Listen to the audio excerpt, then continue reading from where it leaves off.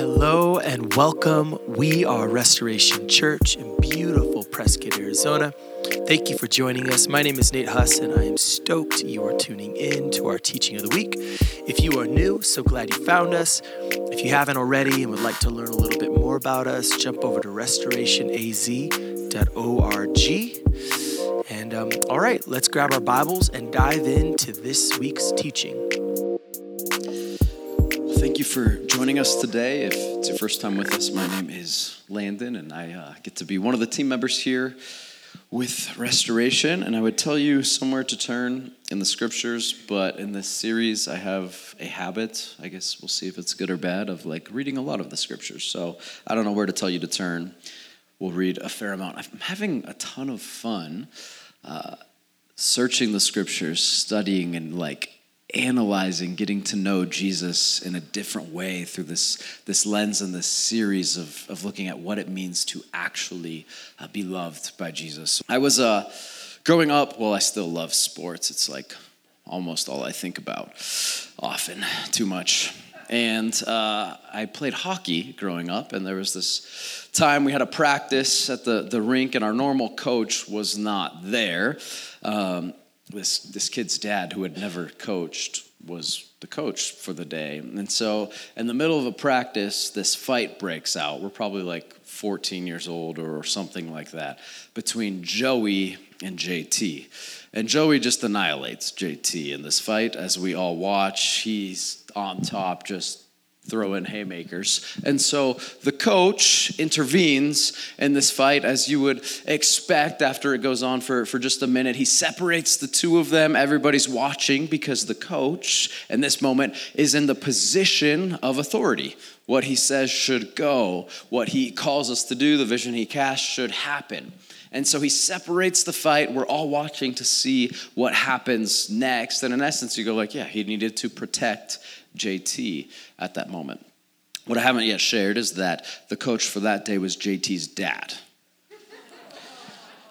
So then what happens next, after JT's dad pulls Joey off of JT and everybody's watching, they separate, JT's dad looks at JT and goes, "JT, go get him now." And we all looked oh, that's crazy. To which Joey said, "Yes, JT, come get me now." And JT just stared. And it was one of the most awkward things I've ever seen in my life. Because what actually happened in that moment was, though JT's dad should have been the authority making wise choices and decisions, in theory, the reality was that Joey was in authority. When Joey spoke, everybody listened. When Joey spoke, JT knew what he was going to do and what he was not going to do, no matter what his dad, who was in a place of positional authority, said, because his dad did not know best in that moment. I'll never forget that. That was a very unique experience. Today we're going to talk about authority, specifically, obviously, the authority of Jesus, or perhaps the lack thereof. Where does Jesus actually have authority? Where does he not have authority? Where does he have theoretical authority in our lives? Or maybe a type of authority in a place? Or is it real, like the song that we just sang? Let's go ahead and turn to Luke chapter 4. I want to read a first example of this. Luke chapter 4, I'll begin reading in verse 31. Then Jesus went down to Capernaum, a town in Galilee, and was teaching them on the Sabbath. Right out of the gate, that Sabbath part is key. They were astonished at his teaching. Think about that. Because his message had authority. In the synagogue, there was a man with an unclean demonic spirit who cried out with a loud voice, "Leave us alone. What do you have to do with us, Jesus Nazarene? Have you come to destroy us? I know who you are, the Holy One of God." But Jesus rebuked him and said, "Be quiet and come out of him." And throwing him down before them, the demon came out of him without hurting him at all. Amazement came over them all, and they kept saying to one another, "What is this message? For he commands the unclean spirits with authority and power, and they come out." And news about him began to go out to every place in the vicinity. When was the last time that you were amazed by Jesus? It's an interesting question. When was the last time that you were amazed by Jesus? That should be happening. And I don't put that on as a pressure as much as maybe we need to give him more access in our lives. Maybe we need to listen differently because the authority of Jesus does amazing things. This example is maybe like Jesus 101. It's kind of like blah, blah, blah, boring. Of course, Jesus has authority over the spiritual realm. We know that. That makes sense. But it's beyond that. Let's look at a different example in John chapter 5. If you want to flip a few pages forward in your Bible, John chapter 5, beginning in verse 1. After this, a Jewish festival took place. Then Jesus went up to Jerusalem. By the sheep gate in Jerusalem, there's a pool called Bethesda in Hebrew, which is 5 colonnades. Within these lay a large number of the sick, blind, lame, and paralyzed, waiting for the moving of the water, because an angel would go down into the pool from time to time and stir up the water. Then the first one who had got in after the water was stirred up recovered from whatever ailment he had. One man was there who had been sick for 38 years. That's a long time. When Jesus saw him lying there and knew he had already been there a long time, he said to him, "Do you want to get well?" "Sir," the sick man answered, "I don't have a man to put me in the pool when the water is stirred up, but while I'm coming, someone goes down ahead of me." Listen to these 2 words, get up. This is a man who can't get into the pool, no matter how many times he's wanted to be healed over a period of 38 years. That's a long time. And here comes Jesus, and he speaks these just 2 words with authority. Get up. Can you imagine not knowing who Jesus was, which we find out in just a moment? He didn't know who Jesus was. You got to be like, really?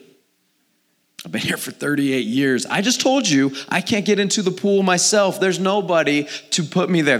The reason I'm here is because I would like to go into the pool so I could get better. But in case you haven't noticed or listened, I can't get into the pool by myself. And here you are, and you're telling me to get up. How insulting. Get up, Jesus told him. Pick up your mat and walk. Instantly, the man got well, picked up his mat, and started to walk. How shocking would that authority, that command, the voice of Jesus have been after 38 years of waiting and praying and hoping, and I'm sure all kinds of misery along the way. When Jesus speaks with authority, certainly in the spiritual realm, over spirits, powers, and dominions, also over the human body. We see that again and again. Let's continue to read in verse 10. Now that day was the Sabbath, back to this theme. So the Jews said to the man who had been healed, "This is the Sabbath. It's illegal for you to pick up your mat." He replied, "The man who made me well told me, pick up your mat and walk." "Who was this man who told you, pick up your mat and walk?" they asked. But the man who was cured did not know who it was because Jesus had slipped away into the crowd that was there. Think about this for just a second. You have these religious leaders, people in a place of positional authority because of their attachment, supposed to be representatives and guides leading people to God, who in this moment are so concerned with clinging to their power and influence that they're mad at this man for walking with his mat after not walking for 38 years because he's breaking the extra rules that they created to give themselves more power instead of the heart of the law that God had provided around Sabbath, which was good. Instead of celebrating with a man who had not walked for 38 years. 38 years. They ridicule him because he was healed and was walking with his mat. That is an example of just truly awful authority in the realm of religion. Also, no healings were supposed to happen on the Sabbath, but on the Sabbath, Jesus spoke with authority. Today is really no different than that day. There's still ample amounts of awful religious authority. And not just religion, politics, religion, really any topic you can think of, especially as social media explodes and access to content. We're overwhelmed with an unbelievable amount of content all the time. And with the additional kind of just overflowing, rushing waterfall of content, there's all these experts popping up like little gophers in every industry there possibly is, and they pop their little head up and they speak whatever they want to, and then they leave a pile of junk in your yard, and then they disappear, and they might pop up again, they might not. You don't know how long their influence lasts in every area, on the human body, on government, on politics, certainly on religion, church, health, relationships, marriage, sexuality, gender. Like, there's all kinds of so-called experts proclaiming to be authorities in all kinds of areas. It's insane to listen to all of the voices telling you what is good, what is bad, what is helpful, what is harmful. Some of them might be good authorities. Some of them are awful authorities. Some of them are maybe in between. Bad authority certainly exists, though. I want to put up a list of different types of bad authority. The first is just plain evil authority. Satan, demonic spirits, evil world leaders. Those are realities in our world of evil authorities. Next on the list, abusive authority. Could be dictators, could be fathers, could be mothers, pastors, spouses, bosses, coaches, government officials. Obviously, I'm not saying those people are all evil or abusive, but that does happen. People in this room have experienced people in the positions on that screen having abusive authority. Next is powerless authority, is a really bad type of authority. This is someone in a place of positional authority where they should be protecting and guiding and looking out for others, but though they're in the position of authority, they're actually powerless to love and do anything for the person that they're called to protect. There's ignorant authority. We have a lot of that these days. Someone teaching and guiding out of a place of ignorance instead of expertise and experience. Deceiving and manipulative authorities who cast visions and tell stories, but those visions and stories are always designed and created to promote self of the leader or authority. And then there's temporary authority, authorities that have a future end date. And so there's not that much they can do because the power, the influence will come to a conclusion of sorts at some point. All kinds of different influence can come from these authorities. The script of a doctor not being thorough could lead to heart failure, or a surgeon making a mistake could have lifelong implications. The voice of culture screams gender is fluid, and so kindergartners are pressured into making decisions that biologically and intellectually they could never comprehend. And that's cast as the norm, and anything outside of that is considered culturally to be abusive. It's a confusing world with authority. I read an article this week that said that Gen Y and Z need to make $125,000 plus annually to feel like, keyword, to feel like they've made it. They need to make $125,000 annually to feel like they've made it. Now, inflation, all kinds of things play into that, but think about that for a second. There are voices pumping into the hearts of multiple generations that have created a feeling that that's the case. Not like a want, but like they don't feel successful until that is a reality. That's an authority of culture speaking into generations. Sometimes it's simpler, smaller failures. We're all very familiar with candidates making promises everybody knows can't be fulfilled. A loved one looking another loved one in the eyes saying everything's going to be okay, knowing that that's not the case. Or a commander with limited intel having to make very crucial decisions that impact lives and people having to listen.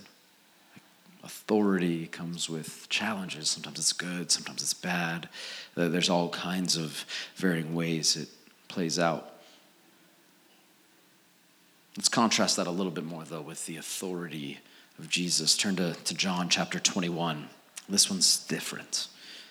John chapter 21, verse 1. After this, Jesus has already given up his life and rose from the grave. His disciples haven't seen him much. After this, Jesus revealed himself again to his disciples by the Sea of Tiberias. He revealed himself in this way. That's important. Watch how he shows them, how he demonstrates that it is, in fact, Jesus. Simon Peter, Thomas, Nathanael, and two others of his disciples were together. "I'm going fishing," Simon Peter said to them. "We're coming with you," they told him. They went out and got into the boat, but that night they caught nothing. That's key. They caught nothing that night. The whole night they caught nothing. When daybreak came, Jesus stood on the shore. However, the disciples did not know it was Jesus. This is key. Not by his voice, not by his appearance. They did not look and see or look and listen and go like, "Oh, hey, there's Jesus again." They don't know it's him. When daybreak came, Jesus stood on the shore and he called out, "Men, you don't have any fish, do you?" "No," they answered, which I'm imagining they were just really thrilled to have this conversation with this guy on the shore pointing out their failure. And after fishing all night, casting their nets out, this random guy on the shore that they do not know goes, "Hey, cast the net on the right side of the boat, and then you'll find some." And so they did. And they were unable to haul it in because of the large number of fish. Therefore, the disciple, the one Jesus loved, said to Peter, "It is the Lord." Recognize that for a second. Verse 1 started with this. He revealed himself in this way. They did not recognize him by his body, by his voice, by his appearance. They recognized him because of his authority and success. The results that came with Jesus. It was when something that was too good to be true became a reality that they went like, "Oh, the only explanation for this is Jesus," because no one else has authority in nature over something like this, where we fish all night and get nothing. And then he says, "Oh, just try one more time on the other side."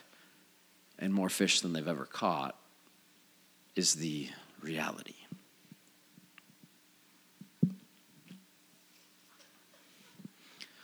We shouldn't necessarily feel a need. I think this is maybe a common Christian Jesus following reaction where we just want to plug our ears and go, "Okay, we're not going to listen to, we're not going to hear. We're going to block out the noise of all these other authorities in our world." And I don't think we see that Jesus did that. In fact, I think he took in the messaging. He was very aware of. He discussed what he heard from other authorities all the time. We shouldn't try to hide from those or block it out, I don't believe. I don't think Jesus gives us that model. But there's a difference, like we talked about last week, in hearing and listening. While we should hear all of the different, maybe not all, but we should be aware of the different authorities and influences speaking to us constantly and culturally, in our culture, not be ignorant of it. That's different than listening to them. While we should hear them, the one we should listen to is Jesus, because Jesus is the only voice with complete authority in all of life. I think this is a way we could summarize it. The authority of Jesus trumps all other authorities, good or bad, in all areas of life, not merely the spiritual. Every single area where there is authority to be had, Jesus is the authority in every one of those areas. I'm going to read John 1 because it summarizes this well. "In the beginning was the Word, and the Word was with God, and the Word was God. He was with God in the beginning. All things were created through him, and apart from him, not one thing was created that has been created." Let me read that again. "And apart from him, not one thing was created that has been created. Life was in him, and that life was the light of men. That light shines in the darkness, yet the darkness did not overcome it. This is the word of God. All things created through Jesus. Colossians, in the letter that Paul wrote to the Colossians, he writes something very similar that I think we can learn from as well. Paul writes this: He, Jesus, is the image of the invisible God, the firstborn over all creation, for everything was created by him, in heaven and on earth, the visible and the invisible, whether thrones or dominions or rulers or authorities. All things have been created through him and for him. He is before all things, and by him all things hold together. He is also the head of the body, the church. He is the beginning, the firstborn from the dead, so that he might come to have first place in everything. For God was pleased to have all his fullness dwell in him, and through him to reconcile everything to himself, by making peace through the blood of his cross, whether things on earth or things in heaven. Once you were alienated and hostile in your minds because of your evil actions, but now he has reconciled you by his physical body through his death to present you holy, faultless, and blameless before him. That is real, true, perfect, holistic, complete authority. There's no other authority in our world, in any realm or arena or sphere, like the authority of Jesus. There's other authorities, even other good authorities, but none with total and complete control and love like Jesus. I think we often, though, treat Jesus as if, live our lives, especially in the everyday stuff of our lives, where we spend most of our time, in a way where Jesus has the type of authority that JT's dad did at that practice. Like, yeah, we go, of course, he's the coach. He's in charge. We'll listen to him.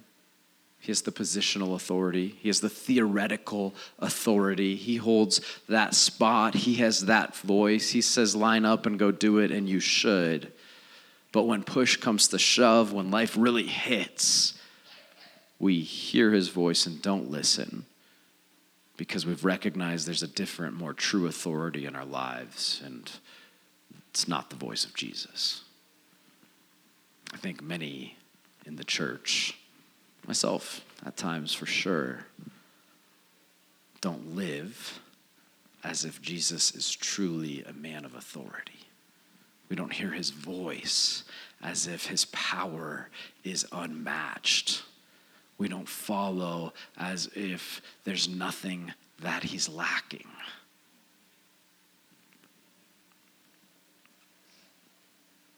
There's this obvious and really beautiful connection between the word authority and the word author.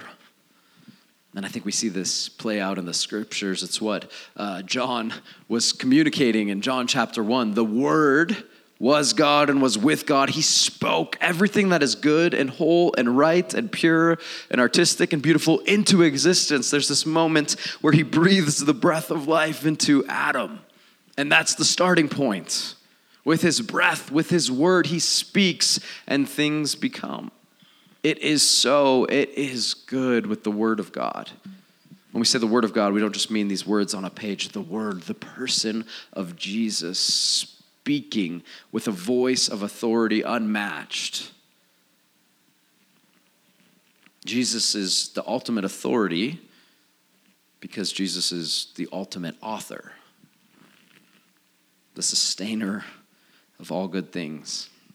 Whatever Jesus authors always comes to pass. Maybe not when we expect or how we expect, but it always comes to pass. I like this idea. Jesus has never authored any maybes. There's never been a maybe that Jesus wrote. Whatever he has said to be true is true.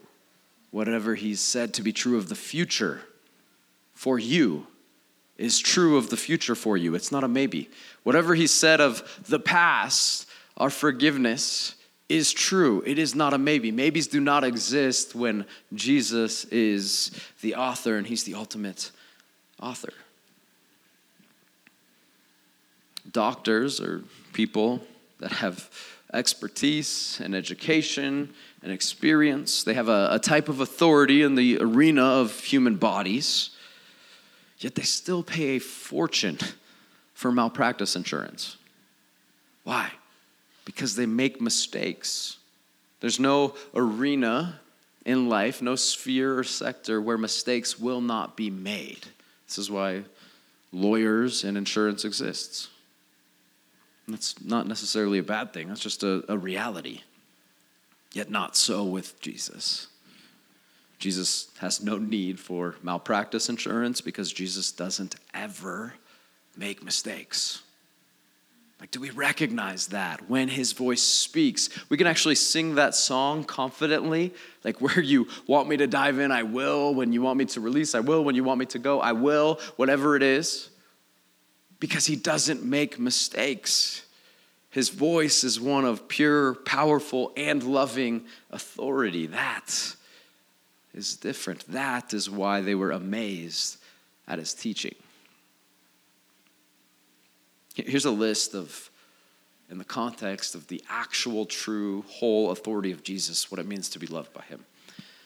To be loved by Jesus means you are led by the voice that never fails.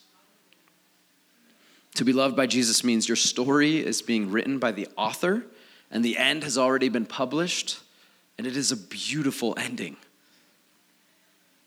To be loved by Jesus means we can have clarity in the chaos of a sea of other voices and authorities. Amberly was talking about this age gap and difference between 12 and 13 and whether or not it would be a sacrifice for Abraham to give up his son at 13. I'm not at that point yet. I'm terrified of it, though. I mean, this world is crazy, and I have a lot of daughters. And there's a million books on parenting and influence and ideas, and I'll never be able to take it in. I really don't read like any of them.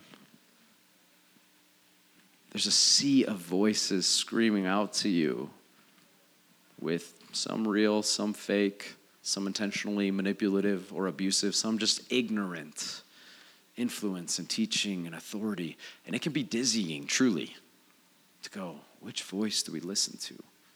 But when we hear the voice of Jesus, we can know that voice is the one always worth listening to. To be loved by Jesus means while you walk through the valley of death, you can know that he is the authority there too, and he will see you through. And we will go through those seasons. But he's there, he's speaking, and he's still in charge. Lastly, to be loved by Jesus means you can be confident that his commands always end in success. He doesn't mess up. He doesn't need malpractice insurance. He does not author maybes. He's just always right and always good and always loving and always perfect. And most often he doesn't work in our timing. So it can be confusing. I want to look at one last text that I think just summarizes this well. Mark chapter 4, verse 35. If I can figure out where Mark is. On that day, when evening had come, Jesus told them, "Let's cross over to the other side of the sea." So they left the crowd and took him along, since he was already in the boat, and other boats were with him. A fierce windstorm arose, and the waves were breaking over the boat, so that the boat was already being swamped. But he was in the stern, sleeping on the cushion. Does life ever feel that way?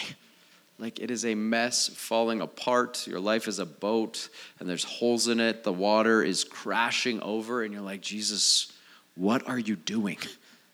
Like you say you love me, you say you care, you say you hear and listen, and you're in control, and it does not seem like it in this moment. That's what the disciples are going through. So they wake him up and say, "Teacher, don't you care that we're going to die?" How incredibly gracious of our God to write things like this into the scriptures for us. Because we all go through the same thing. Like, I've said that many times. Do you not care about what is going on in my life, God? And we get this unbelievable example. He gets up. Look at how casual this is. He got up, rebuked the wind, and said to the sea. Like, before we get to what he said, think about that sentence. He got up, rebuked the wind, and said to the sea, like a crazy man talking to the waves.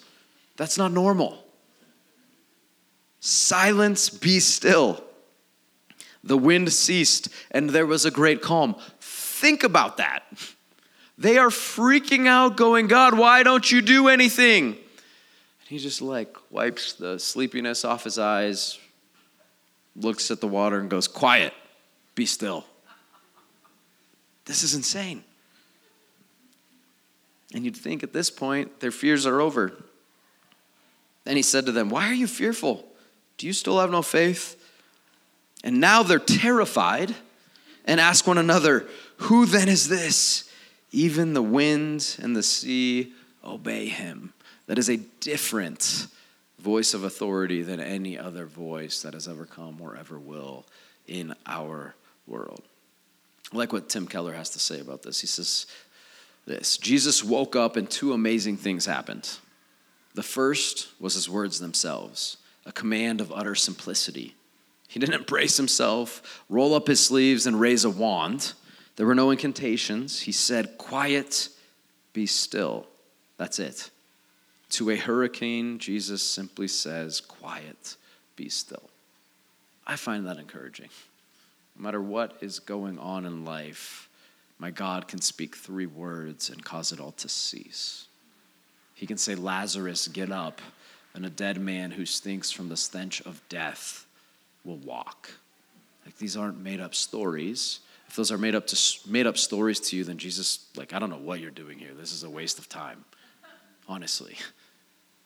This is who we believe Jesus to be, this voice of authority.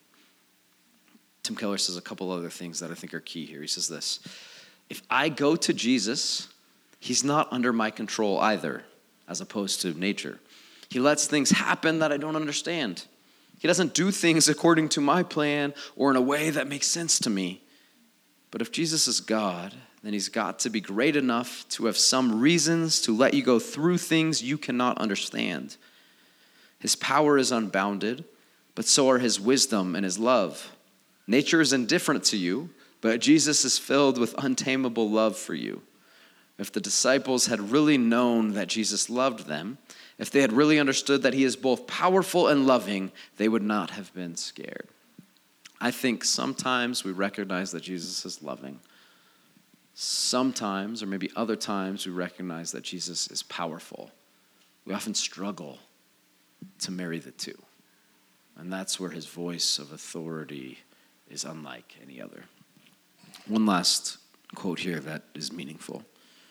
If they had little reason to panic during the storm, they certainly had no reason to be afraid after it had died down. But Mark writes, they were terrified and asked each other, who is this? Even the wind and the waves obey him. Why were they more terrified in the calm than they were in the storm?